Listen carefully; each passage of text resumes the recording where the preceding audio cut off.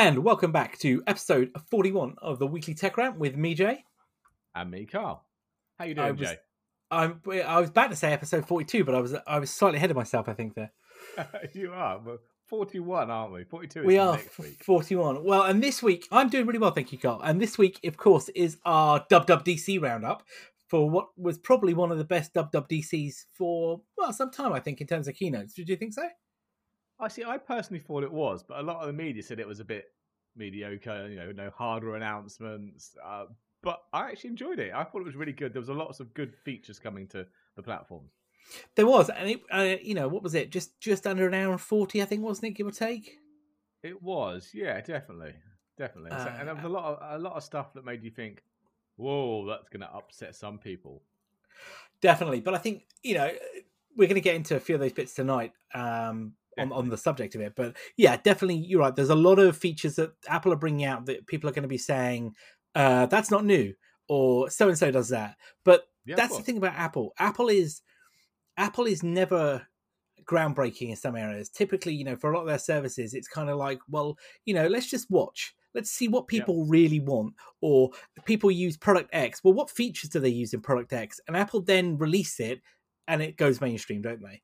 And I think a lot of the stuff they dropped in DubDub, you could argue, shows up in other people's apps and services. But, that's the name of the game, isn't it, really? You watch what your competitor does, and then you're like, well, we can beat that. Yeah, everyone copies everyone. They do. It was also, I definitely think, the Craig Federighi show, was it not? Yeah, he was centre stage, wasn't he? He was on fire every now and then, but it was all Craig. And Craig's got such charisma. I mean, the man, as a host goes, he's perfect because he's not wooden. He's having fun, isn't he? He's loving it. Like, he's absolutely loving it. So it was awesome. So no, I thought it was one of the best dubs for a while. And again, the slick Apple production values that we've seen over the last 12 months of the pandemic are on fire as well. Apple have pulled it out of the bag. This is tried and tested method now, and it just keeps on. That train just keeps on going, doesn't it? Yeah, they keep upping that CGI, don't they? They do. The I must say though, the start of the WWDC, if anybody hasn't watched it, or maybe you did and can't remember, the bit where they had kind of the developers saying, what would you do to kick off the show, wasn't it? And they kind of set it up with that was brilliant. Some of the ideas great, and the fake Tim Cook, wasn't it, and fake Craig and all that kind of stuff, and then Tim Cook stepping out on the Steve Jobs auditorium to a room full of emojis. Again, nice touch. Yeah, very, very nicely done. But so we've got a lot to cover this evening. We're going to talk a bit about iOS 15, iPadOS 15, Maps, Health, macOS Monterey, and we'll also talk about the watch, Spatial, and the Spatial lossless audio release, which is now available, and I am loving that. I'll come back to that. There's updates to FaceTime, there's updates to Siri, and this thing called iCloud Plus, which is also technically available at the moment if you know how to use it. So, Carl, let's kick off then with iOS 15 then. So, iOS 15, obviously the big ticket of the evening because of the phones. We're going to see that launched to use our American friends' term, the fall, aren't we? So October, I suspect, is likely, or late September. Personally, I mean, I'll let you kind of give your thoughts, but my first thought was iOS 15 isn't groundbreaking. iOS 14 did that. This is building on the foundations that 14 set, isn't it? And improving some of the key sort of capabilities, but also adding new features as well on top of that. So give us your rundown of what your thoughts were. Yeah, you're right. So there was some really good stuff. Like my favorite used to be live text, but obviously that also works on iPadOS as well. So some of the stuff we're going to talk about, mixing between them. But the live text was brilliant. That was their, I suppose it's their OCR, isn't it? It uses OCR, basically, AI to digitize all the text. So it'll digitize all the text in your camera rolls, your handwritten notes. You can point your camera at a wall of text, and it'll you can just click your finger on the screen to move over it, and it will then highlight it all, and you can then just copy that straight into a notepad or something like that, or into your presentation. Some serious machine learning going on there, isn't there? Yeah, and it even does pictures on the web, so it's in Safari as well. So if you're browsing the web and you see a picture, you can maybe I think they used the example of someone sitting in front of a cafe, didn't they? and there was a phone number on it. So he just highlights the phone number of his finger, and it says and clicks the call button. There's on that point though, and I know we'll talk about macOS later on, but there's a really interesting point that they didn't mention about this, by the way, because obviously that live text shows up in macOS Monterey. Yes, that'll only work on M1 Macs. I've got a section about that later. There's quite a lot that only work on an M1 Mac. Oh, right, okay. Like, I was going to talk about that in the Monterey section. Oh, okay. Well, it couldn't work on the Intel. You're just segmenting that out. I'll let you come back to that. Sorry, that was just cool. I had that in my notes here. I was like, because it was like, what? But yeah, sorry. Yeah, carry on. Oh, no, exactly. But yeah, and a lot of the stuff that they're doing, especially with live text and other stuff, is they keep highlighting it's processed on the device. A lot of stuff, we'll talk about, I suppose, more about that when we get to Siri. A lot of stuff is now being moved to on-device processing, which is a big thing for privacy. They were very keen to point that out, weren't they? There was a big theme about the privacy, about data, personal data. The experience as the user was key, wasn't it? And privacy kind of was a thread that ran through, I think, the whole sort of evening, and even in the developer conversation as well, wasn't it, at the end? It was, exactly. And and going back to the live text, it supports 7 languages, but it also supports object detection, which I thought was quite clever. So I'm sure we're going to see that improve. So you've got a picture and it's got a dog in it, you can click it and it'll attempt to tell you, I suppose, what breed it is, what the plant in the picture is. I don't know how accurate this is going to be, but I'll be interested to see how this progresses. That demo, I think it wasn't it Craig who did that demo? I think it was, wasn't it? It was, of doing that. I watched that and I was like, what? And then I was like, that's really useful actually, because how many times have you taken a photograph of something, a book or a page, a magazine? His example was a recipe. We've had that here. My other half, my wife does that. Mum gives her a recipe or something, takes a picture of it because it's the quickest thing to do, isn't it? And then you're like having to scribble it down. But the fact you can OCR it seems so simple, but it's actually so effective. On the other hand, isn't it? As well, I think. There are apps that already do this. Definitely. Of course not. OCR isn't new, is it? Let's be honest. Exactly. But this is just very slickly integrated into the Apple ecosystem there. And you could, our friends, our Android friends are going, Lens, the Translate app, isn't it? That was, was it World Lens originally? Do you remember before Google purchased it? Yeah. The one that did the Translate, wasn't it? And they built it into the phone and the camera, and of course now it works as part of the Translate and all that. And of course then there is Office Lens as well from Microsoft that does a similar thing as well, isn't it? But again, it's the seamlessness of being built into the OS again, I think is key. Yeah, definitely. And so it's that slickness, isn't it? There were other bits of iOS 15. There's some improvements to iMessages, which is a bit more, I suppose, fit and finish, wasn't it? It was polishing and sprucing it up. What was I going to do? Shared with you. That's what they're calling it, isn't it? This is big, isn't it? The kind of share API. Yeah, this is again. It's linking stuff together and making it easy for you. So it's a shared with you API. So say someone sends you a news article from Apple News, or a link to some music in Apple Music, or I don't know, something from Apple TV, for example. And obviously, quite often it's not the right time, is it? You think that's brilliant, but I don't have time to watch that film now. I'm in the middle of a meeting or whatever. But next time you go into Apple TV or your music or your photos, it's all going to have a section now called shared with you, isn't it? So where it'll show those stuff that your friends have shared with you, so you can now go back to see them. Again, it's just like you say, it's simple tweaks and finishes that are kind of polishing off the improvements that they brought in 14. And I think the same could be said for the notification stacks as well, isn't it? So the notifications have been redesigned. Again, Android will be laughing, going, "Guys, we've been doing this for a while."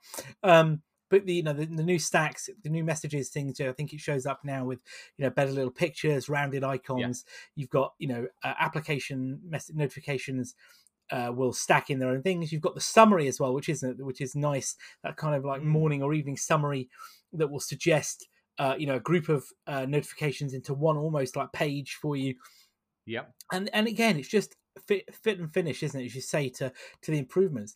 One of the other things I think it was that focus. Well, I was going to say, I was just going to lead it. It leads on into focus. So focus again is the big thing around distraction, isn't it? And helping to kind of, I guess, silence some of the noise maybe that devices have today. And this focus, I think, is also, if I'm correct, coming to macOS as well, isn't it? If I remember correctly. Yeah, and iPadOS, obviously, yeah. Yeah, so focus is going to be, it's helping reduce distractions. So it's allowing you to filter what notifications, what device the device shows you based on either a particular time, or you can set it to a state, can't you? So you can have it as personal You can time, create these fitness, states, can't you? And say, or working. Good work. And it will only show you notifications from work apps that you've chosen or work people that you've chosen and filter out everything else for you. Now, could you argue this is very similar to Android's work profiles? You could indeed, yeah, but obviously you can create more than one of them. True. I just kind of thinking like, hang on a minute, you could see start to see overlaps. But again, I think, for a lot of people that use a single device for work and play, the ability to kind of, I guess, split that a little bit, maybe, even if this is kind of just at a notification level, is definitely going to be helpful. Yep. Yeah. I'm Spotlight. I'm sure I saw it showing rearranging of apps as well and home screens that only show the apps that are relevant to you. I think it can, can't it? Because it also will show as well. I had here from the screenshot I got was from in messages as well. So if I was to message you on iMessage and you're in focus mode, it would basically tell you a bit like, when we're using Teams or Slack at work, and it says you're in DN.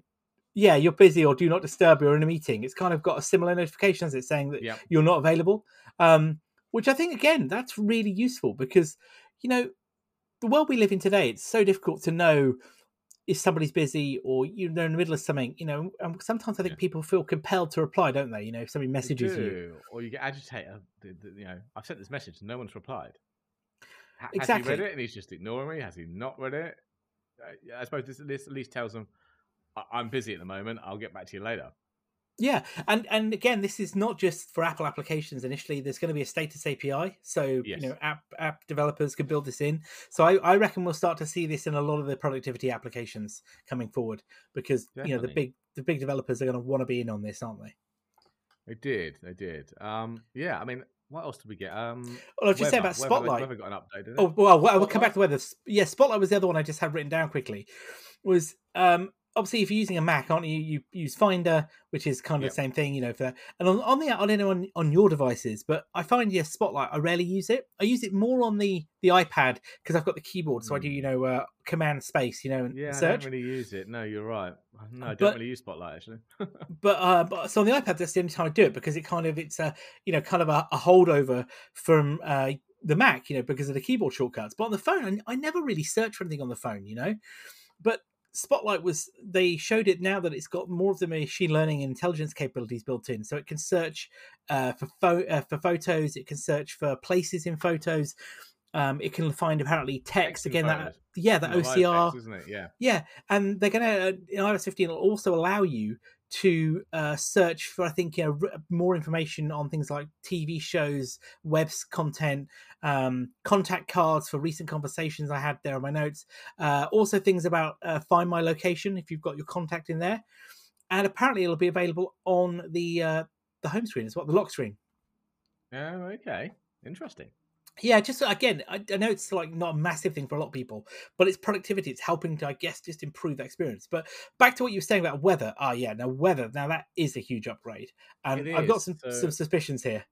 Yeah, well, obviously they bought Dark Sky, customer of Dark Sky, and then they bought them and cut back up. Well, no, the app's still running, but they're killing the API, which I've actually got plumbed into my home automation platform, so I need to find an alternative to that.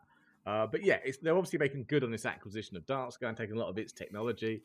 The completely updated design. It's very, very visual, isn't it? There's a lot of animated backgrounds depending on the weather. It depends on the condition. Apparently, the sun. It's a beautiful sunny day, the screenshot that Apple show is the sun, and apparently it'll move across the app window based on where the sun is in the sky. In the sky and where you are. Very, very clever. That's so clever. But I think they were also surfacing a lot more information, aren't they? Oh, massively, yeah.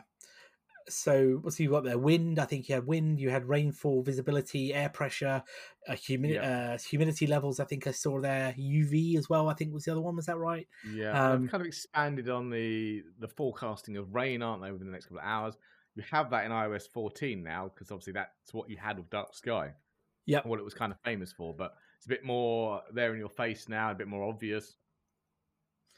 I personally have been using for a long time. I used to use the BBC weather app here in the UK, and then I switched over to the Met Office, which is obviously the national one, and I use that as my main app. I've got that as a widget on my swipe to the right, not the control screen, and I've got it as a widget on the iPad. But you know what? Looking at the new Apple app, I be happy to move to that if I'm honest with you, because it shows me just as much information as that does, and again, it's one less app. Accuracy though, isn't it? One less app, but how accurate is it? I mean, I use it. I use the built-in weather app all the time. I have Dark Sky, but I don't use it that much now because I wanted it for is there going to be rain the next hour when I go out? And that's already in the weather forecast. Yeah, that's the thing, isn't it? That's, again, it's how many apps do you need? How many ways are there to skin a cat? And actually, the more Apple refine these apps, and like you say, if the accuracy is in there, or the feature that you're looking for, it's one less app that I really need on the device, isn't it? Definitely. What else we got to call out? Wallet, yes, massive upgrade. Well, at the moment, massive upgrade if you live in the US, at least, for one feature. Yes, but let's hope for us at some point. So what do we get? We got more integration with things like smart locks, cars, house keys, house keys, work passes. Yeah. Hotel keys was a good one. I really liked. So that one really, really caught my eye. So I don't know if you ever used the Hilton app. So Hilton for a little while have had virtual keys in their app. They have, yes. And it's been hit and miss because not every property supports it by default. No. Sometimes it doesn't work, etc. But I love the concept of it, because it was I didn't have to lose the key. But having it as a wallet, virtual card, I'm all over that. Yeah, you just tap your phone. You don't have to open it up. You don't have to find the app. You just tap it. And is it the Hyatt? Going to be the first people. They're the first ones to roll it out. Yeah, aren't they? Yeah, fantastic. And then you get, like I say, BMW have been doing the car keys since last year, haven't they? On iOS 14. I'm annoyed at that. I know. One of the features I can't get on my new car. I really want it. One of the features I wish I could retrofit on my car. Yeah, but so which is they're bringing it. I think they said they were extending it to several more models, weren't they, as well? But also, as you said, it's house keys as well, with several big lock vendors now supporting it. Again, the security of this should be interesting. I expect us to see loads of teardowns and reverse engineering of this in the next few months as that starts going. And the big one on that was identity cards. Well, I was just going to say this is huge as well. Yeah. But US only for now on that one, definitely.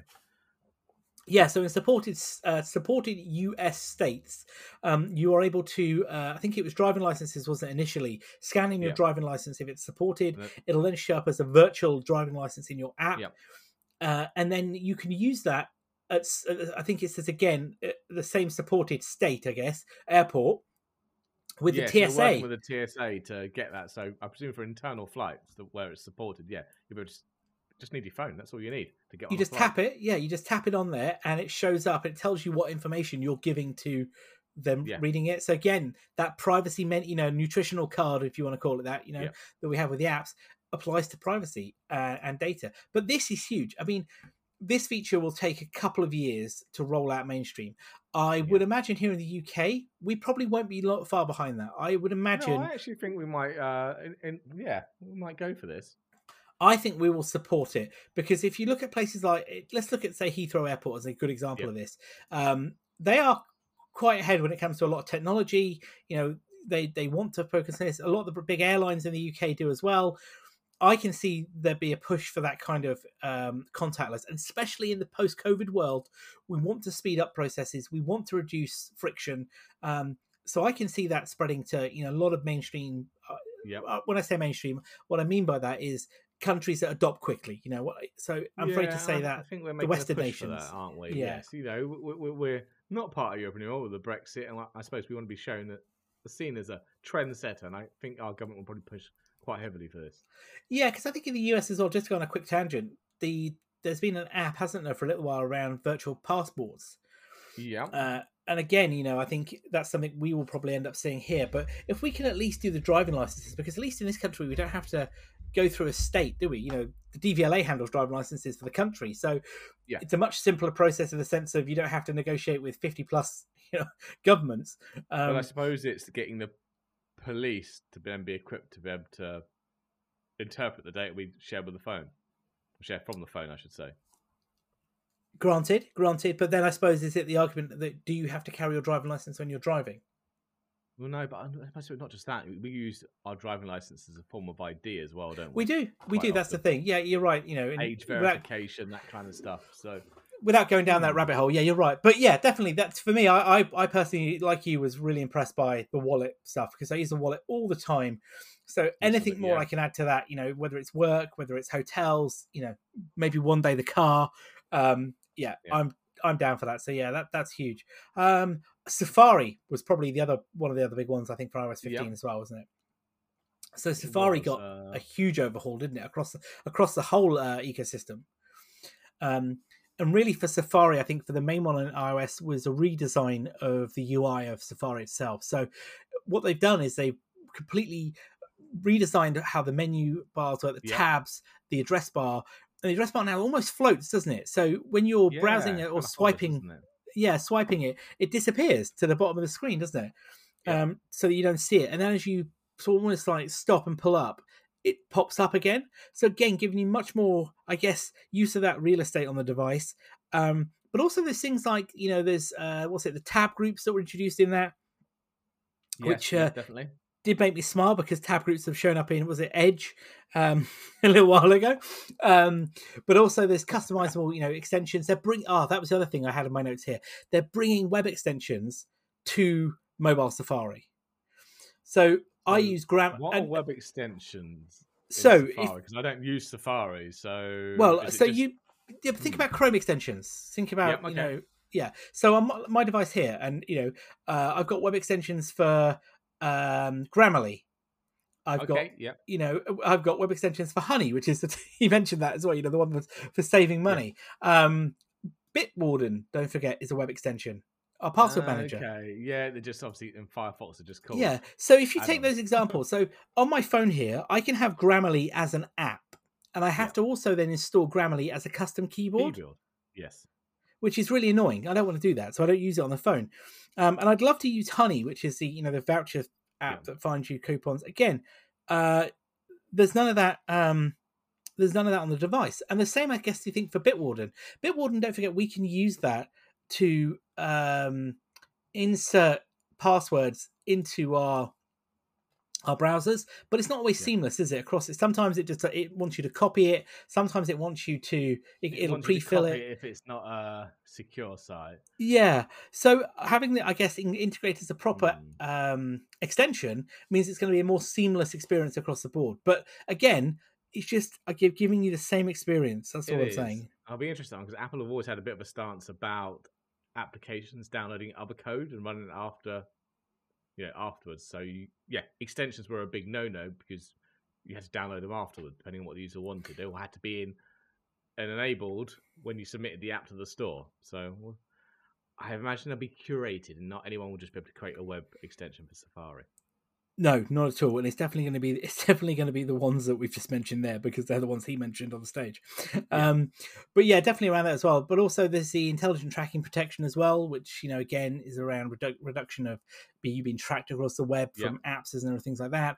And what was the other one? I had something down here. I can't even read my notes. It's terrible. It wasn't announced on stage. It came out afterwards that the Find My iPhone, or Find My as it's now called, will still work when your phone is turned off. Oh, yes, that's what you were telling me. Yeah, that was it. I didn't see that myself. It turns your phone into a giant AirTag. That's a big AirTag. I mean, I have enough trouble trying to work out where to put them normally, but the phone, no. It's if you lose it, it runs out of battery, you'd still be able to find it. If someone steals it and wipes it, it still survives that because it was part of activation lock. Yeah, that's quite clever, isn't it, really? So it never really turns off then? No, it still goes to kind of an ultra low power. Obviously, you don't need the cellular isn't on, the Wi-Fi isn't on, but you're using is it the Bluetooth?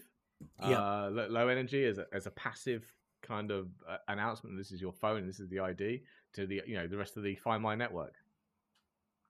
Nice. That's very clever, isn't it? Very clever. Very, yes. The other ones I just have scribbled down here was the other apps that got big updates were Translate for the system-wide translation. Okay, yeah, it was more languages, wasn't it? And more seamless. Music we'll talk about later when we talk about spatial audio, because that was a big thing. The other one was where was it? I had it here on my thing. Was the health app, but kind of crosses over. I was going to talk about health later, but kind of is more iOS 15, I think, than the other devices. Okay. So the health app is, I don't know if you've used it much, but yeah, I've got different bits and pieces going into that. Yeah, and exactly. So, I've got it on my phone here. I because I've got, same as you, Apple Watch. We track a lot of that data in there as well. The heart rate notifications, active information, all that kind of stuff, as well as things like audio levels, isn't it, for your headphones? Yep. The environmental sound levels, which makes me laugh. Hand washing, which makes you smile. I turned that off. It got annoying. Yeah, that gets a bit embarrassing, doesn't it? After a while, because if I went to scratch my back and there was some noise going on, it just thought that I was washing my hands and kept going, carry on washing them for 20 seconds. I'm not washing my hands. I'm nowhere near a sink. I know. I've got to. I get that. I was doing that day. I was doing something in the garden. Like I felt the vibration, so I looked at my watch. It was like, well done. I'm like, oh yeah, I wasn't washing my hands. I was like digging a hole or something. For the body, yeah. Yeah, but yes, new patio. So yeah. Where was I? Health. Yeah. So the health thing, I thought the one I had called out here, which they showed again, was around the sharing information. So you can now share health information with your family. So I think they gave, didn't they, a family of like mum, dad, the kids, and that, or friends or whatever. And it was kind of like, if you spotted stuff on there, like there was an alert for your, like, I think, let's just take it was a grandfather. I'm going to go with the wrong example, but like there was they have an elevated heart rate, or there was indications from their heart. You could contact them and say, you okay? I mean, in one respect, that's great, especially if you've got relatives that perhaps do have health conditions that need monitoring. There is also the part of me that could be a little bit like, oh, your heart rate's just risen. Are you all right? Ring up somebody and be like, this isn't a good time. This is a bad time. You make what you will of that. To mind as well, yeah. But yeah, there's definitely other interesting around that. Was quite clever, obviously. I think especially for kids maybe as well, that's probably good. The other one was around the walking steadiness again, which I thought was quite clever for that was about detecting a risk of falling within the next 12 months or a certain time period. So obviously they already have a fall detector in it, don't the phones and the watches, but this is about checking how you walk, and it measures things like your speed, the evenness of your walk, the length of your stride, the timings. How long both feet are on the ground, but also ties in with the motion sensors for balance and coordination. Yeah, so your phone already does this. I don't know if you know that. If you ever looked at it, there is a walking asymmetry data in the phone itself. That. Yeah, so your phone already collects this in the health app. So when you walk, your iPhone, but basically as long as it's in a pocket and you're walking on flat ground, it will measure the timing of your steps. So it's basically walking asymmetry is the percent of the time your steps with one foot are faster or slower than the other. This means the lower the percentage of asymmetry, the healthier your walking pattern. And then it goes on to say, uneven patterns such as limping or could be a sign of disease or other health issues. And it says an even or symmetrical walk is often an important physical therapy when improving from injury. Now, I'm looking at mine, and my data over the last year is 2.7% symmetry. So I'm assuming that's... I'm trying to find this now. So it's under health. So if you go to health and go to summary, and it's one of the lists there. If you don't see it, go to browse, and it's under mobility.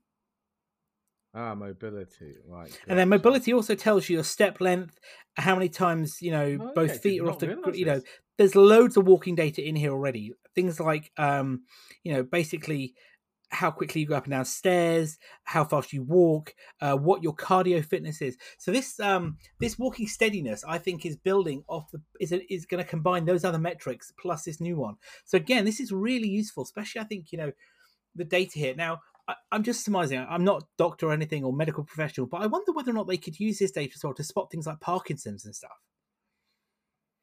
Where people have a limp, or maybe they're holding their foot, or there's other indicators of, where your stride or something isn't correct. I'm just thinking that there's so much data here that researchers could be using, and probably are, to be honest with you. Well, I think the whole walking steadiness has come from a lot of research. There was a big research program Apple were doing with one of the universities, I want to say, I can't remember which one it was, about heart your heart welfare, but as well as walking and stuff like that.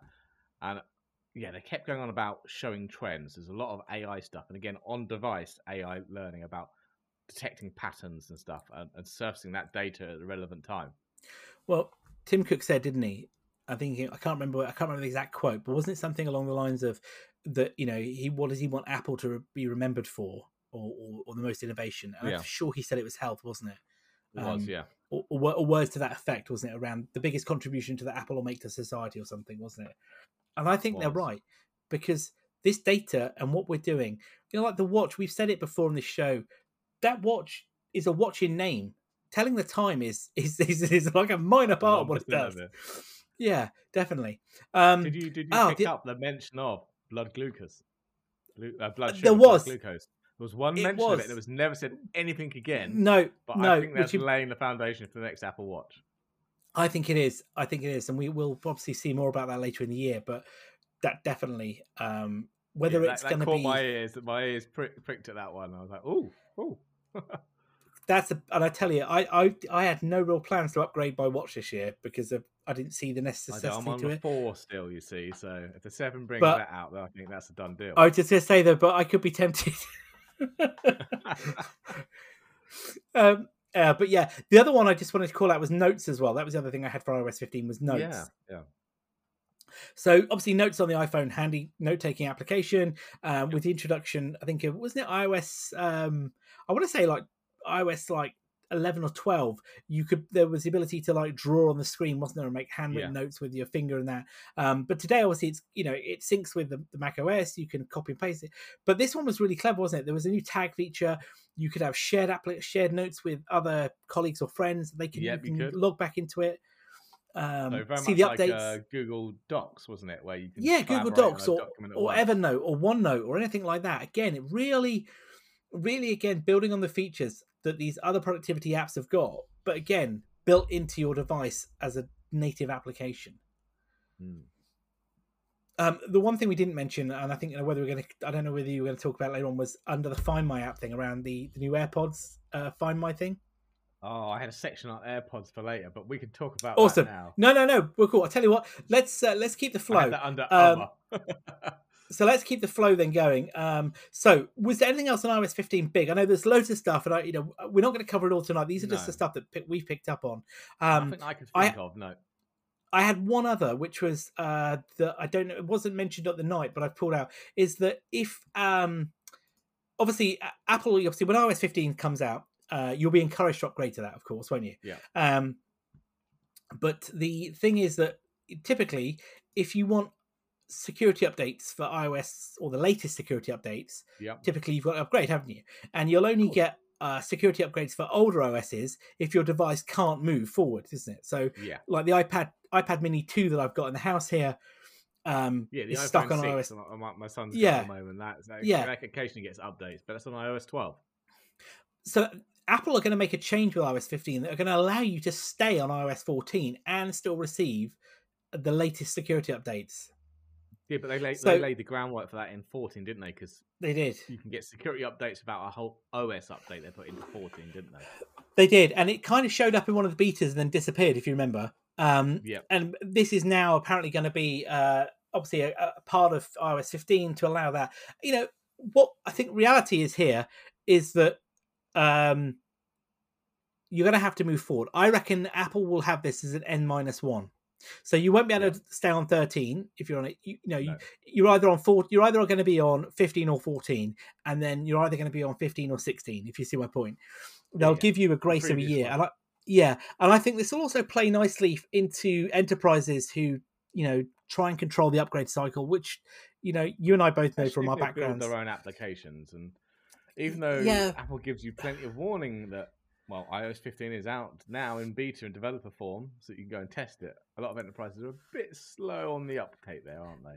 They are, and I at this day and age, I just they're still personally just testing the OS, let alone the apps they built for the OS. I just in this day and age, I think if you can't upgrade, there's a bigger problem than it, because there's no reason why you shouldn't be able to upgrade in most cases. But the application piece. But this will certainly help.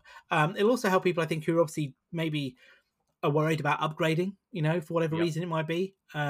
Maybe their device is stuck on 14, it can't, or maybe they feel that they're not going to get performance. I don't know, but again, it's Apple giving you choice again. I don't think it'll cause massive fragmentation compared to the Android world, because I think I think it'll only be N-1. It won't be like, it's not, you're going to be forced into a respect. Now, I know there are plenty of fragmentation out there with Android and iOS to a degree, because you've got older devices.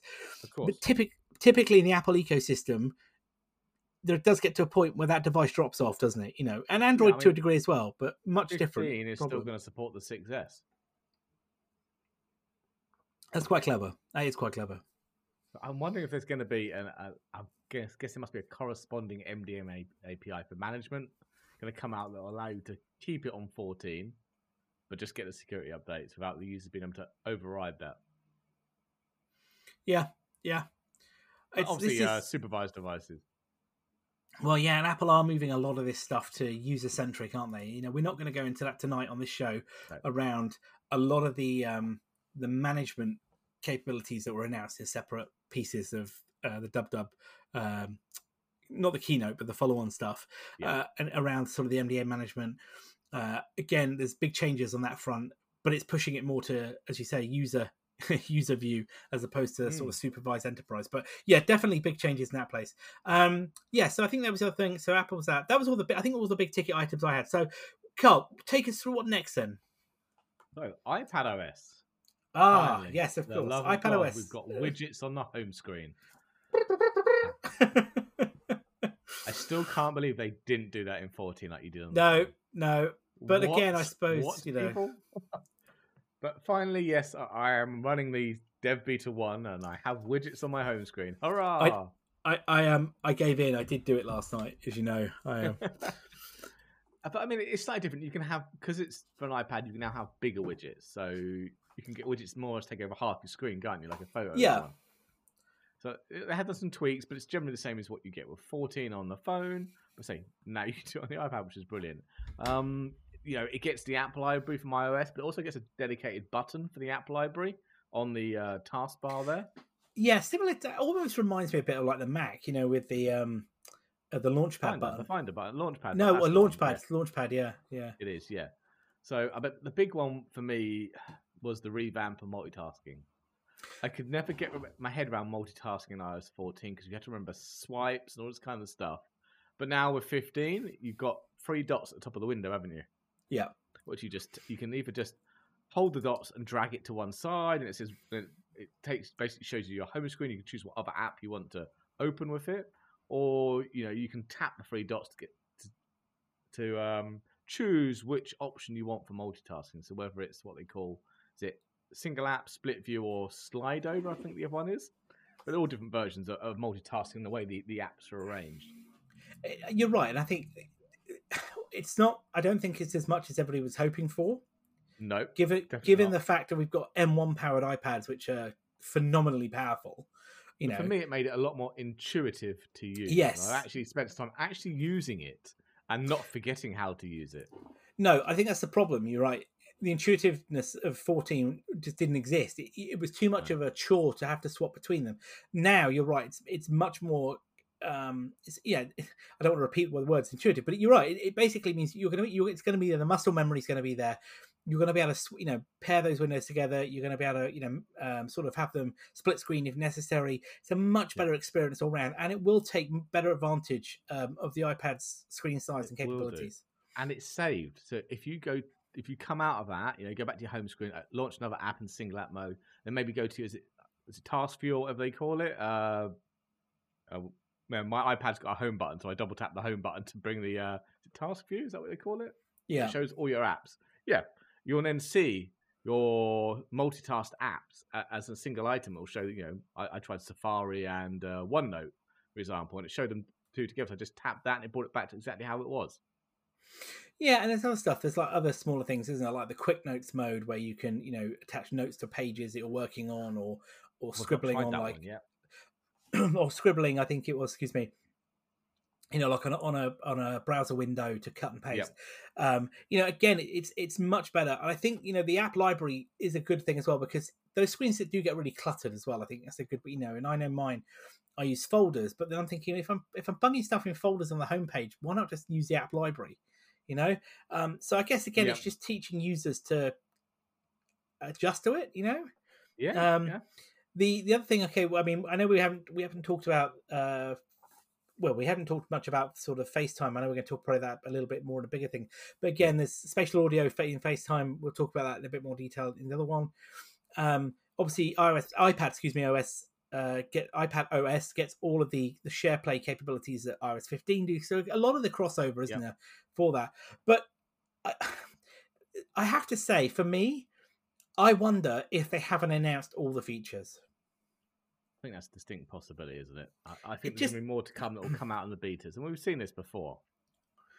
I just feel, because if you've got let's just take the latest gen iPad with the M1 chip with a terabyte of storage, 16 gig of RAM.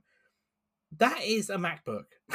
It's massively overkill for iPadOS. But that's the bit. Why would Apple don't do things, because they're not the company that just they don't build a 60-inch TV that's an inch thin because they can. There's a reason for it, isn't there? And I don't understand why they made scale. Yeah, I don't understand. But why they didn't need to do that in the iPad. No, I suppose not. Because the last A chip, is it the 415? 14. Was pretty much overkill anyway. Yeah, it was. So to me, it's like, are they setting this up for something else that we haven't seen yet, or are they just basically saying well, let's see how well it does now, and then iOS 16 will drop all these pro features that everybody wants? I don't know, because where were I think one of the sites called out was where was Final Cut? Where were the Pro Tools? Yeah, because it could, if you've got a keyboard and mouse, and we'll talk about the other mouse situation in a minute. If you've got all that keyboard mouse capability, trackpad, you've got the more grunt than most machines. Why can't you work with the Pro apps? What's holding you back? Well, you need to buy a Mac for that. Well, yeah. But I don't know if you were going to talk. I don't want to jump the gun. Are you going to talk about? Do you want to talk about Xcode quickly? Go for it. Yeah, I didn't have it down on my notes, so go for it. The other thing, obviously, at the end of the announcement, they talked about Xcode, didn't they? So obviously, Xcode is Apple's IDE for creating applications across the whole of its ecosystem. Typically runs on Mac, of course. Quite a bulky app, isn't it? For running stuff. Similar to Google Studio or Android Studio, if you're familiar with that. And the one thing about the iPad Pro, a lot of people have been saying for some months now, or sorry, I should say since the new one was released, is if we've got all this, why can't we code on the iPad? Why can't we run Xcode build apps on the iPad? Now, apparently, Swift Playgrounds is going to allow you to build and ship applications. Yeah. But that's not Xcode, is it? No. But they did release or announce Xcode Cloud. So a cloud-based version of Xcode, which is subscription-based. It is going to cost money, all that aside. But then I'm like, as I said to you, wasn't it? I was like, there's your Xcode for iPad. Well, it is. Yeah, you code on the iPad. It sends it up to the cloud to be compiled. You can you do a load of testing, can't you? You can obviously bring it back down as a finished app and test it on the iPad you just coded on. But you can then test it on different versions of iOS and I presume iPhones, etc. All done virtually in the Xcode cloud. Yeah. So I don't see anything that I think disappointed me a little bit. Perhaps was iPadOS didn't feel as bulked out as it could have been beyond the kind of iOS upgrades. Yeah, it was a little light, wasn't it? It was. So that probably leads us nicely then into just talk about macOS Monterey. Which has gone. I've got it running here on my test Mac. Monterey is beautiful. It's very purple. It's very purple. Okay, I don't have a Mac to test this on. It's very purple indeed. kind of like the, I want to say the updates. Does that make sense? Yeah. It's nice. Again, it's a lot of the holdover from Mac OS 11. So again, a bit like iOS 15, it's building on that new design language. The new look and feel of it. Yeah. Device support again is massive. Again, it goes all the way back to the 2015 MacBook Airs. Yeah. All the way, and I think MacBook Pro was the earliest machine, which was late 2013. I had here.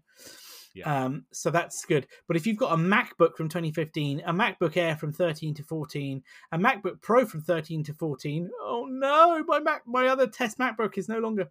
Or you've got an old iMac. 2012, so that's not supported. Yeah, they've gone. But basically, some of the key things here to call out in macOS, I suppose, were first one I want to call out before we talk about loads of stuff is universal control. That's the one thing I want to talk about first, is universal control. So we got Sidecar, didn't we, in Catalina, if you remember? So Sidecar was the ability to have your iPad next to your Mac. Couldn't think of a word of it then. And it allowed you to use the iPad as a second screen. So you could bring it across, couldn't you? You could, you could chuck a window over there. A window over there. You could, and you used, you basically used it as a second screen. It was good, but it wasn't. I don't know about you, but I didn't use it that much. As much as I thought. As much as I thought I was going to use it, I didn't use it that much. But with Big Sur, there was no real changes to that at all. Okay. But Monterey now brings what they call universal control.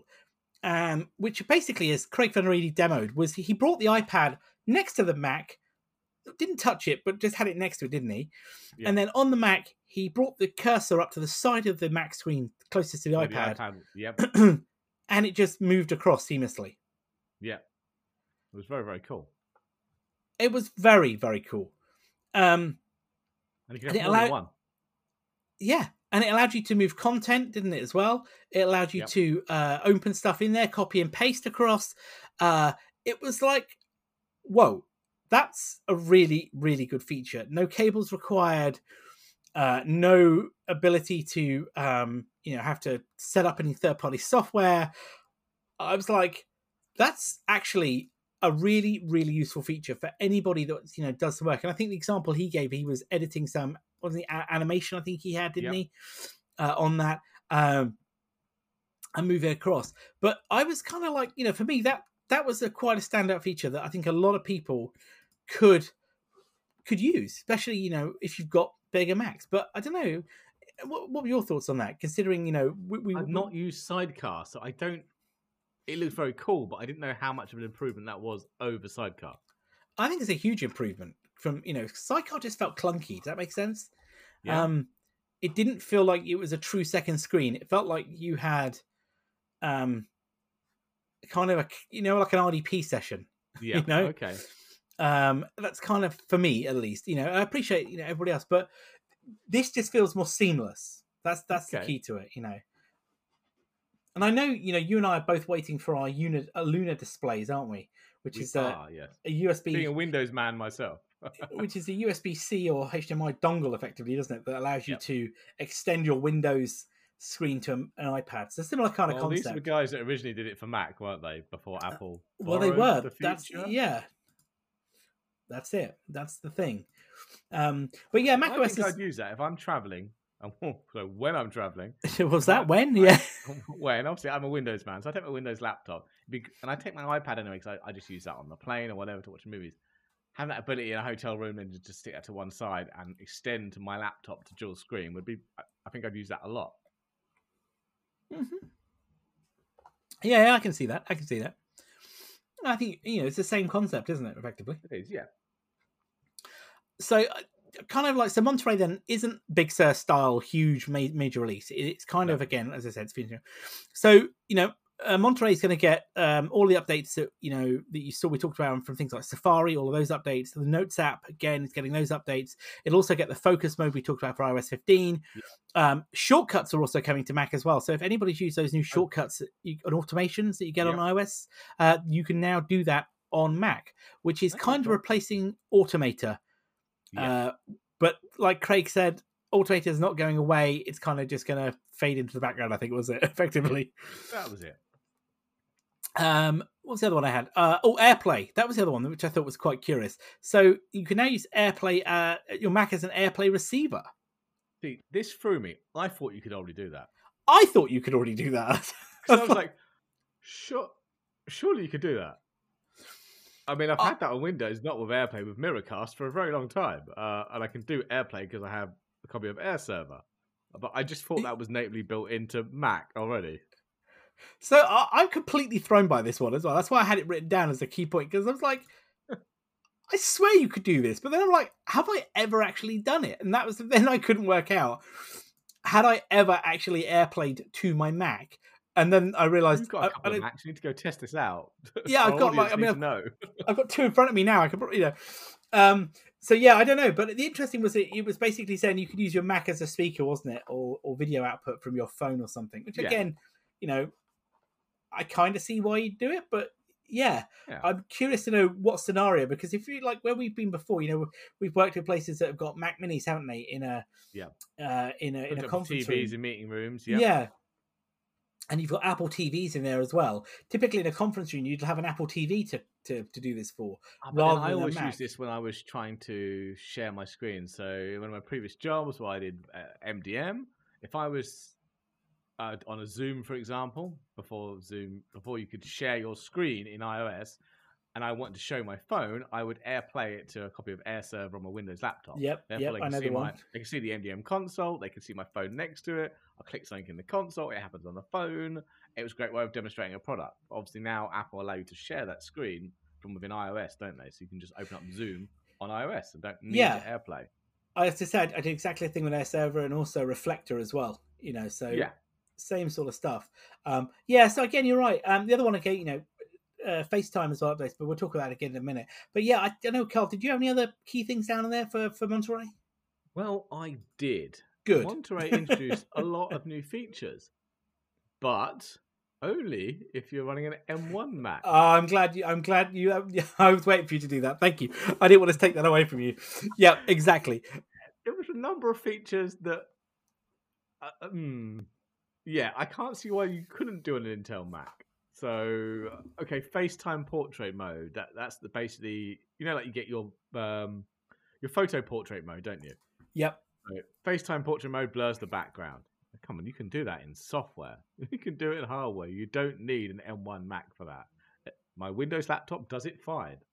I'm pretty sure. I'm sure Teams on your Intel Mac does that fine as well. Yeah, it does. That works. So, okay. Live text, the whole OCR stuff.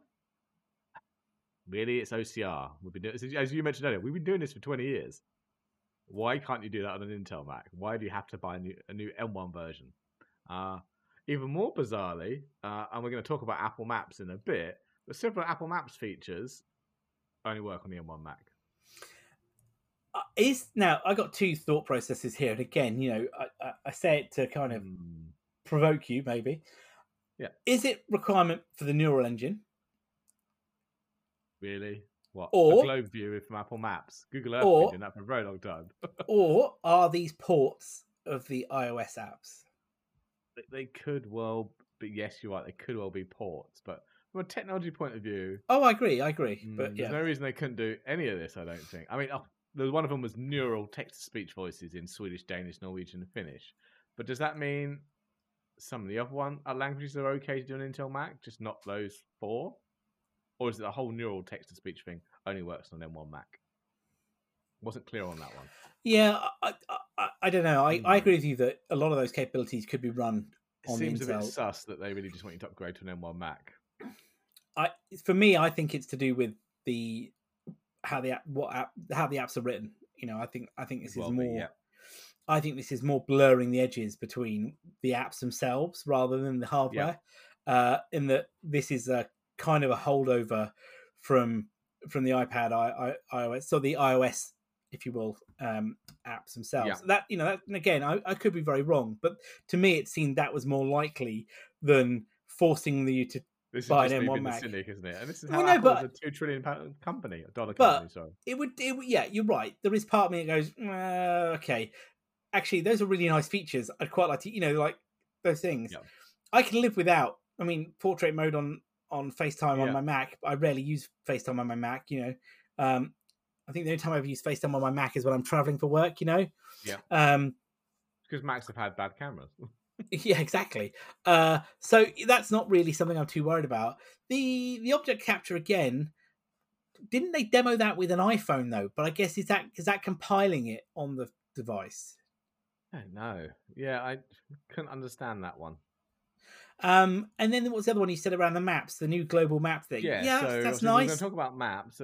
But Apple Maps, the two features, the new globe view, which is, so if anyone has used not Google Maps but Google Earth, where you can just spin around the globe and then zoom in. It's that basically. And the new more detailed maps in cities is only coming to the M1 map. See, this to me, the more we say it, the more I think these are ports of the iOS apps. It just I can't see any other reason for it. It can't be processing, because why would it be? You could run that on an Intel chip. It's not about the capabilities. But it's not just couldn't they just recompile the app for Intel? Yeah, but again, this is where I think we're going with it, isn't it? Most of their native apps, they're because it's setting the groundwork, isn't it, for moving the native frameworks all over to is it Catalyst? I can't remember what they called it.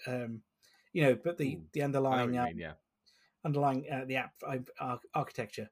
But look, I could be completely wrong, but that's my thought process on that. I have to say with you.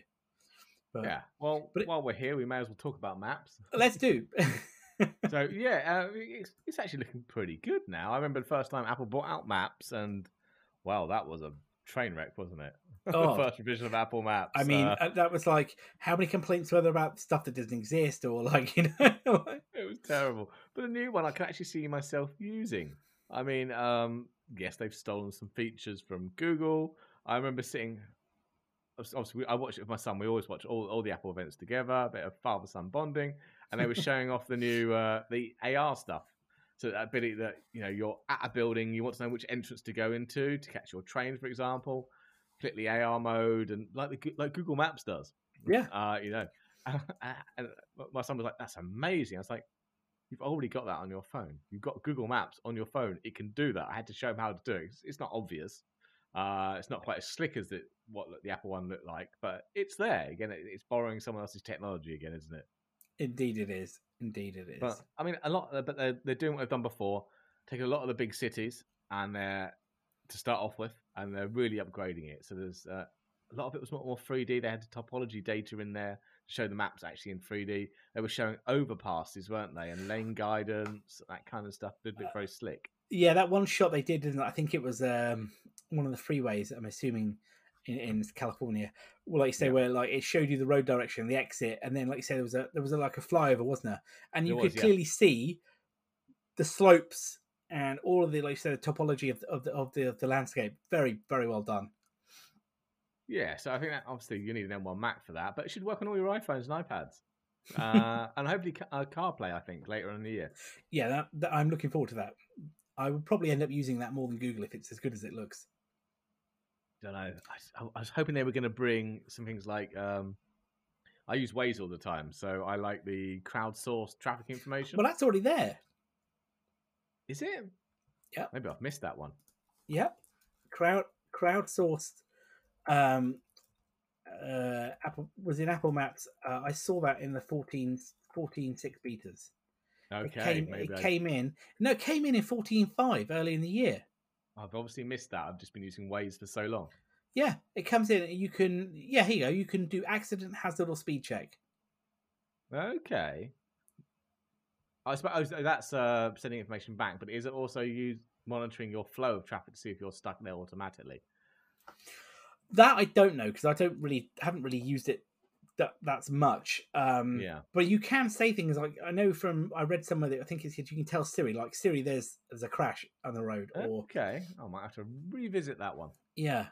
So it is on CarPlay, and it will show you what's on there, and it will show you things in the road, like, roadwork, speed trap, police officer. Yeah. Probably not to this. Excuse me. Probably not to the same degree as Waze, because Waze obviously has got that nailed. I used it again today when I went out, and it was like there's a police officer to the left and 200 meters. He was there. Yeah, Waze definitely has that. That's it's not as slick as Apple. It doesn't look as pretty, but it gets the job done. It does, but definitely massive improvements in maps. And you're right, those upgrades to the city looks, the topology are making maps tempting, very tempting. Yeah, definitely. What else have you got for us there, Carl, in your list? What we got? Oh, what about my list now? What looks fun? Should we talk about FaceTime? There was a lot going on there. They did get a good 10 minutes to FaceTime, didn't they? They did. Let's go FaceTime. So what did we get? We got spatial audio support, didn't we? So that's what Apple just brought out with the with Apple Music, haven't they? It was just did it come live yesterday? Or the day before? So spatial audio went live yesterday, along with the lossless audio support. And I won't, because I know you want to talk about FaceTime, so I won't get too much into that. But yeah, that's available to now, and I'll talk a little bit more about that in just a second. But tell us the FaceTime support. FaceTime supports the spatial audio, so you should get a bit more of a soundstage with your audio or your video call, shouldn't you? There was a grid view for videos, portrait mode for videos. FaceTime Links was an interesting one. So yes, it was. FaceTime Links basically brings FaceTime to Android or Windows, but via a web browser. Very clever. You can send someone a link to join your FaceTime call, who obviously isn't on the iOS platform. They click the link, it opens up in their web browser. They didn't say which web browsers were supported, but I'm going to presume it's HTML5, so any of them. And then you can join the FaceTime call. So that was... I didn't see that one coming. No, and I think actually that's a really clever move for them, because the ability to schedule. So now you could use FaceTime, as they said, for scheduling. So you could put FaceTime. Can we have a call tomorrow, 10 o'clock? Here's FaceTime link. Exactly. It's not going to steal business away from Zoom and Teams and Blue Jeans and everybody else. Not yet. But no, you're right. But if you're a small startup company that uses Macs, because most of them seem to for some weird reason, and you don't want to pay for other software, that works just fine. It's going to work just fine to get you on. Ties in with SharePlay, doesn't it? It does indeed. So SharePlay is this new, I don't know how to describe this, collaboration feature. Well, I don't know. You could call it collaboration. They didn't kind of show it as collaboration. They showed it more as entertainment, didn't they? But I think you're right. Basically, I'm still unclear on several portions of this one, but you can share music, movies during the call. It will, if you share a movie or music, for example, across everyone on the call, it will sync it so it all plays back in unison. You can share your screen now from within FaceTime, so you can show what you're actually doing. Now, this was all very cool and very slick, but does everyone need a copy of the music? Does everyone need a license to it? So if you're they announced a lot of partners via the SharePlay API. So Disney Plus, obviously it's very American. Hulu, is it Hulu? HBO, Paramount, ESPN, NBA, loads of them, all very American ones. But yeah, I couldn't understand. So if I share something from Disney Plus, does everyone else on the call need Disney Plus? Or is it just me? I think it's just you, because viewing your content like they were sat with you, because they can't probably save it or do anything else, can they? I could be wrong, because... Is that actually technically streaming that over FaceTime? Because surely that's going to degrade the image. Or is that getting your phone like AirPlay does to just go to the source and grab it? No. I reckon it must be like Netflix. When you can do Netflix viewing parties, I would imagine you've probably both got to have Netflix. This is what I was saying, but it didn't say, and I can't find the answer to this one. I'm sure it will come out a bit later, but I was like, because you couldn't be streaming Disney Plus in 4K to 6 people on a call. It's just going to look crap. Yeah, so surely the device has to go to the source and grab the material. Yeah, I'm with you. I don't know. The grid mode was much better as well, because if you've ever done a group FaceTime, everybody just shows up. I've done 1-to-1. That's it so far. I've seen it. I've done it a couple of times, or been in the room when it's been done, and it just looks terrible because there's all these different square portraits, but none of them are in line. You know what I mean? They all look. It just looks a mess. To have a grid view, at least, and not be funny. At least your eyes can see there. And I know it's similar. I know it's no different to Teams or Zoom, but it's just a nice improvement. You know, to have who's speaking pops up. You know, like I guess shows up the biggest, that kind of stuff. The spatial audio piece again. Didn't they mention around the background noise reduction? Yes, you could filter out a lot of that, couldn't you? So very much like NVIDIA Broadcast. Like, I can't remember the details of it, but it sounded like NVIDIA Broadcast, where I can get to hone in my voice. They showed a video, didn't they, on FaceTime, and somebody's kid was using a leaf blower in the background. I mean, what the hell was that all about? I don't know. Who gives a leaf blower to their kid? But then, they just cancelled out the background noise, so you'd only hear the voice. Look, I don't know. I'm not suggesting that it's as bad. It's bad or as worse as they say it is, but that was quite impressive if it was as good as they showed it. You know, it is, I suppose a lot of that's using the AI, like the NVIDIA Broadcast. I'm using it at the moment on the call because I've got a fan going in the background, but hopefully you can't hear that because I'm using NVIDIA Broadcast. But because it figures it out and cuts it all out. Yeah, I think you're right. It was a lot there, and I think the other one wasn't it around. The other, I think, when they showed not a video of it, but they said you could do the opposite, and you could have then a rich sound. Of basically, if you were almost like a, I think they said like an orchestra. You picked up all the sound, didn't you? You could share with somebody. So definitely. It comes back to the chips, doesn't it? Those A chips that are in the iPhones, I would say iPads. And obviously the M chips that are in everything else now.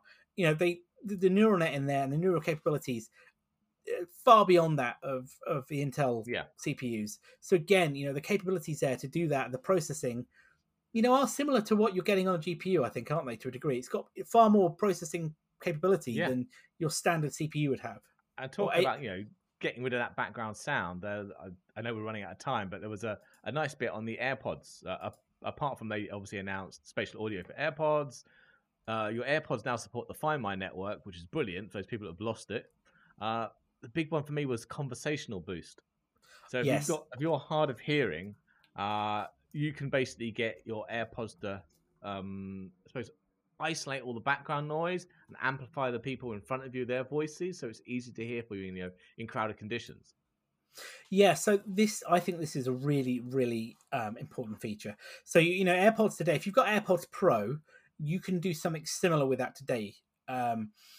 In the accessibility section, you can turn the transparency mode on. Okay, yeah. And it's not conversational boost, but it kind of leverages the microphones a little bit to give you better awareness of what's going on. But this is exactly what it says on the tin, as you said. This is, really, really upgrading that capability to almost act as, well, isn't it? Almost act hearing as, hearing, exactly, hearing aid, So I think you're right. For people perhaps who need hearing aids, or perhaps maybe you're not quite at the stage where you need a hearing aid, but your hearing is degraded.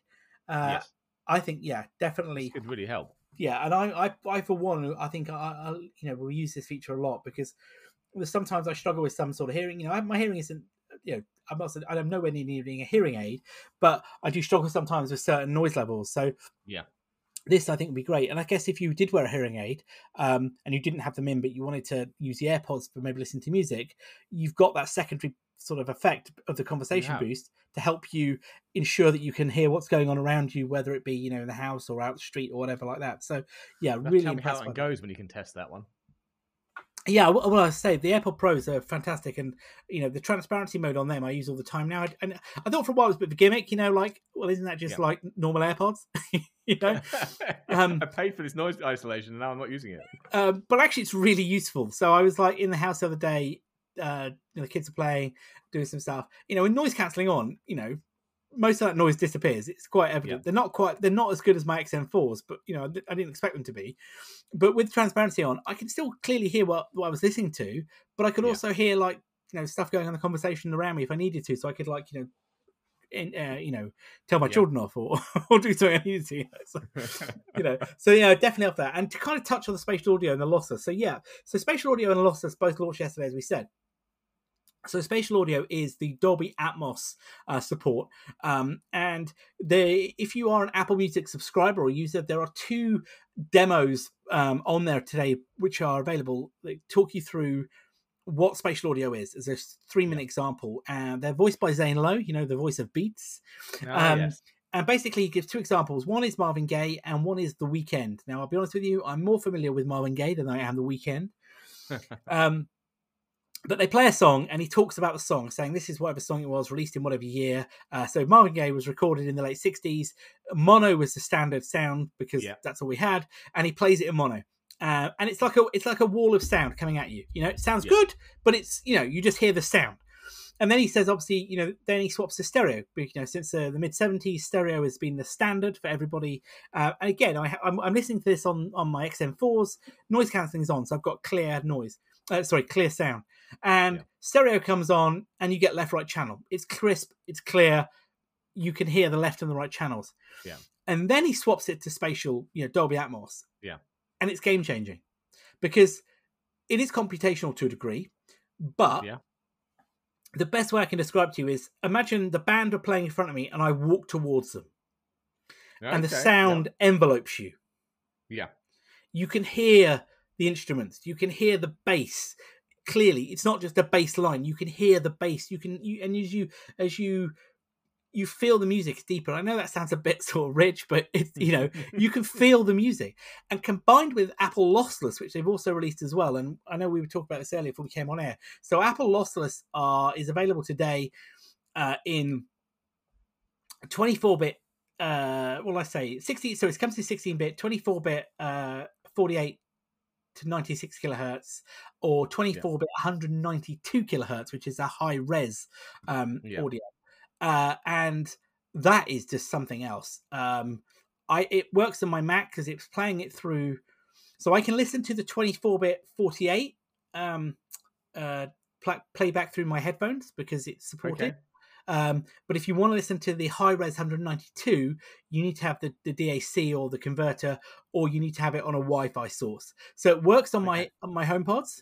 And that combined with spatial audio, I'll tell you now, Carl, it brings a whole new meaning to some of these songs. I mean, I'm not trying to sound cliched, but it's true. There's a difference to it. It's completely different. And you can hear it. And so you're not paying extra for this, are you? So this is a free upgrade. This is free upgrade. So really impressive. And I'm going to test this some more. I've been trying the last couple of days, but for me that was a game changer as well, as part of the overall experience of iOS and the services around that. So the other one, again, we talked about Watch earlier. We talked about that. We talked on spatial audio, FaceTime. We talked a bit about iCloud. So let's just wrap up on iCloud Plus. Oh, and probably Siri just quickly as well. Do you want to talk about Siri first? Yeah, so Siri, I suppose, I don't think there were many upgrades as such. New voices. Sorry, there were new voices, definitely new voices. But again, the big thing they kept pushing home is a lot more of this Siri stuff is now going to be offline and locally processed. Yeah. And also, Siri is coming to third-party products. It is. And they showed, I think, was it Thermostat? Was the demo? Thermostat, yeah, it was. So I didn't quite get, were they talking to the thermostat and the thermostat had Siri in it? Or were they talking to something else that had Siri that then controlled the thermostat? I think they were talking to the thermostat, which in turn was talking to Siri. But I couldn't work it out. No, I couldn't, but yeah. Because it said they did a whole section on smart home, didn't they? Yeah, it said that the command only goes to Siri, didn't it? Not to the cloud, not to the third-party cloud. Okay, yeah. So it's using a Siri kind of API to hook into that. So obviously the device had microphones in to pick up, but relayed that just to the Siri cloud, to do the processing. Yeah, you're right. I don't think it was much beyond that, but definitely you're right. There was, it's all, again, like you said at the top of the show, privacy, data retention, not allowing third-party access, isn't it? It's just bringing it back into the localized network, effectively, isn't it? Yeah, all doing it on the phone. The phone's powerful enough to do it now. And I think also Siri was getting, richer results, wasn't it, as well? There was, I think there were several new voices on that. But I think that the biggest part was definitely the third-party accessory which, you know, let's be honest, Amazon and Google have been doing for some time now, isn't it? They have, yeah. You take a Sonos speaker, for example. You can have Google Assistant. You can have Amazon's one as well, can't you? On there, Yeah, as a voice speaker. So maybe we'll get Siri shortly. Maybe. The other thing we didn't mention earlier, by the way, when we talked around Safari, was actually not necessarily Safari, but the Mail app was. Did you catch that thing around the privacy talk? Was about the reduction of tracking pixels. No, I missed that one. So Apple Mail, okay. I'm assuming it's just Apple Mail because it has to be third party, will block tracking pixels in emails. Okay. So, you know, for a long time, it's been the thing is around invisible pixels. It has, and that's how they know if you've opened the email or read it, isn't it? Yeah, it's a bit of a I got my opinions on that, but you know, but basically, you know, you can unsubscribe from this stuff, but you know, that's how you end up getting this more and more, isn't it? But apparently Apple Mail is going to block those tracking pixels. Yeah. And alongside give you more control over the detection of, I guess, unsolicited mail. There wasn't much other information on it and how it's going to work, but no. There's clearly, again, more going on behind the scenes. But yeah, that was something I had on my notes here. But let's wrap up then with iCloud Plus. This was the big one. There was a lot of big announcements in iCloud Plus. So basically, I think iCloud Plus is a way of separating, you know, the free iCloud users from the paying iCloud users. From the wheat from the chaff. Exactly. But, you know, so if you're already paying, like I do, I pay for 2 terabytes of storage because... And we've been through this before, haven't we? They don't have anything more than, is it 200 gig and then 2 terabytes? Yeah. Anyway, so I'm paying for the 2 terabytes one. We've discussed this one. But yeah, they've been bringing some heavy hitting stuff. So the big one for me was private relay. So this is going to route your connection. Now, I don't know if it's only Safari or all your data from your device via 2 separate relays. So basically, no one can track your device. So from what I could work out earlier on my test Mac, because I can tell you, so I sent you screenshots, didn't I? So it's enabled today in macOS 12, private relays there, and the, what was the other one? Brain's gone. The burner email. My email. So the private relays there, for what I could work out, it appears to be Safari only, as far as I could tell. Okay. So just your browsing. Yeah. Now... I mean, obviously, this is great from a privacy point of view, but it did make they didn't mention this on stage for obvious reasons, but this came out afterwards. Unfortunately, it will not be coming to 10 countries due to well, they've called it regulatory reasons, but we're going to say oppressive governments because that's basically what it comes down to. But so, China, unfortunately, if you're in Belarus, China, Colombia, Egypt, Kazakhstan, Saudi Arabia, South Africa, Turkmenistan, Uganda, or the Philippines, this will not work for you. I'll let you work out. I'll let you work out your own reasons for why they're not included. You know. Yes, but I mean, from a privacy point of view, okay, it's only for Safari. It's on your browsing. But yeah, this will stop your ISP or anyone else tracking what you do. They won't be able to figure out or fingerprint your device. Now, I'm going to presume law enforcement can still get a warrant to get hold of this data. Well, yeah. I would imagine. So it's not quite the same as a no-logging VPN. But yeah, if you're already paying for iCloud and this is chucked in for free, definitely a great upgrade. The other one you mentioned there was the Hide My Email. So this is quite similar to that. Is it signing with Apple, isn't it? Yeah, so using Apple as a social sign-in like you can with sign up with Google or sign in with Facebook, isn't it? Is basically using Apple to single sign-on into those services. So this is exactly what you've just said. And when you did that, if you've ever used it, it says, do you want to hide your email address behind some weird randomly generated email address? What this now shows you is all of the apps that you're signing into with signing with Apple. It also shows you if you're hiding your email address, but it gives you up, so there's a plus symbol to create a new burner email address, isn't it? A randomly generated iCloud address. Yep. And so you can say where it's going to forward to, can't you? Yeah. So I got one that came up and it said it was like mint_gnome3. Yeah. But then that's permanent until you choose to go in and delete that. But very useful, really useful. Not, and I don't mean from a dodgy scenario, but I mean if you're just signing up for a product or a service, or I don't know, we've all been told we want to test something. Pop in your email address, exactly. You want to test something, exactly. And I don't want all the spam. So this is a really good thing, but you don't want to put in a fake email address because you need to get the authentication link or something. Email, exactly. Yeah. And quite a lot of these burner services, unless you're paying, it only works for like 12 hours or an hour or something, doesn't it? It's not a permanent one, but this is permanent until you choose to go and decide that. But yes, they're very good, very good. What also came with that though was Apple are going to introduce the ability to use custom email domains or a custom email domain. Yeah, I missed this. So yeah, I didn't. Wasn't on the thing. It came on in the notes because obviously you can go to Apple's site and now see what's coming in iOS 15. But yeah, it said about using custom email domain. Don't know much more information than that other than how it's going to work. We can have more than one. Don't know. I mean, this sounds a bit tech savvy for Apple. So how are they going to make this simple?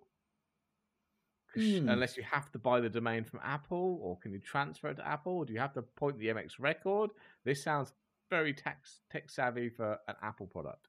Yeah, I don't know.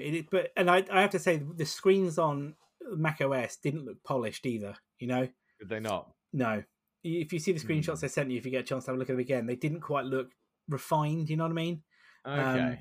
But still several months yet before this goes live. Yeah, of course. And I haven't looked. Obviously, I haven't got this running. Oh, I have to tell a lie. I've got it on the iPad. I haven't looked on the iPad. On the iPad the other day and it didn't work, but that was day one. So maybe, yeah. Yeah, I'll have to see. And I'm still 2 months whether or not to go big on the phone yet. So we'll see. I might leave it for more revisions. The other stuff that caught my eye though. So HomeKit Secure Video. So that's Apple's initiative that you can buy cameras from third parties. And they basically encrypt your video, don't you, from end to end, and store it in iCloud.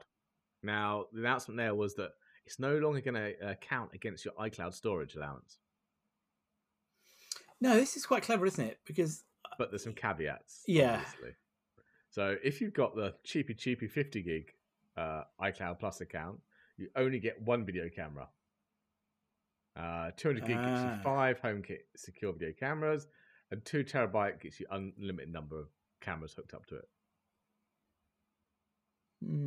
Okay. It's still good. I've not come across a camera that supports it yet, personally. No, I need to go and have a look into that. Because they do sound like a cool idea. They did show it in the... they had the house mocked up, didn't they, with a load of different HomeKit stuff. And they showed it on the Apple TV. Where it was sitting 3 or 4 different cameras all at once. It looked pretty cool. That was the same. That's definitely that set that they built, wasn't it, for the HomePod Mini release? It was. It's the same set. They've dusted that down. Very good. Yeah. There were some other good ones. That there was a big play on what happened. Bit grim, but what happens if you pass away? Okay, so you're going to nominate someone to have your data in the event of your death to handle your data. So they will then get access to your iCloud, your photos, everything that's backed up there that they can then restore to another device and get hold of. Of course. That's a lot of stuff on your iPhone. Yeah, I was just going to say, that's not something new. That's not a new feature to Apple, but it's a feature I think definitely in this modern world of digital natives, isn't it? That is something that people need to consider. And so, I'm all for that. I don't want to think about it, but I'm all for it. No. And I suppose along with that is the ability to add a friend or a family for an account recovery. Yeah, that's another handy point. So you'll be able to ring them for the 2FA code that will pop up on their device. So if you've only got one Apple device and you've got a 2FA code popped on, but you've wiped your device, and how do you get to it? So I suppose it's to help you not get locked out of your account permanently. Again, useful feature. Hopefully you won't need to use it. And this was the one last thing I had written down was the temporary boost to iCloud storage. So if you're setting up a new device, or you've got a new device and you don't have enough iCloud storage to back up your old one, then how do you get it all to your new one? So Apple will give you unlimited iCloud storage for 3 weeks when you get a new device, so that you can successfully back up everything from your old device and make sure it gets over to your new device. Oh, I like it. No, I hadn't read that anywhere. It wasn't announced, but that was in one of the notes bits on their website. So I thought that was pretty cool. Oh, I like that a lot. But unfortunately, you're still not going to get more than your 5 gig of free storage. No, but still, We're still not up that. Not to 15 or 20. That you're still not getting any more than you're not 5. getting it. No. Oh well. But no, and the other cool thing was saying that the prices are not going to change for iCloud Plus. No, they're not. No, and anybody that's on the Apple One subscription would get effectively the same tier of iCloud Plus that they would get today. So I'm on Premiere, so I would get the top end. All in, aren't you? All in, yeah, all in. And I could check it was there. So I'm for me, again, just what you want. You don't, Apple have got this. They've worked it out. Actually, sometimes it does pay to keep the prices the same. And definitely. People will be happier if they think they're getting something for free. You might not be, but you think it will. And you are now. I'm paying my $9 or my $10 for my 2 terabyte storage, and now I'm getting more. I'm getting the same storage, but I've got the ability for hide my email, private relay, and a load of other bits and pieces. So I'm getting more value for my money. Yeah, definitely. That's the key thing, isn't it? It's more value for money. It's more bang for your buck, so to speak, isn't it? So yeah, exactly. Awesome work. Well, I think we've covered a lot tonight. We've run long this evening, so hopefully you've stuck with us. But it's been a huge WWDC, and we've only really scraped the surface of some of the key points that we wanted to call out this evening. Definitely would recommend you, if you're interested, go look at the WWDC site. There is on YouTube content as well. On YouTube all week. There's going to be more content dropping. We will definitely be picking up more of the key items and tidbits as they drop that we think are relevant for the show, and we'll talk about those probably in the next couple weeks. We're going to be back to our normal scheduled programming next week, where we'll have the latest in tech news, some of the stories from this week. Yep. We'll talk about gadgets. We're also going to talk about some games. I will also talk about Army of the Dead, as I finally watched it, including a look at Far Cry 6 and Battlefield 2042, which is announced today. But that's been everything for me. So again, last bit of housekeeping from me, which I forgot to do at the start of the show. I've got to get better at this. You can find us on Twitter at The Weekly Tech Rant and techrant.online for all of the show notes. I've been Jay. I've been Carl. Have a good evening, all.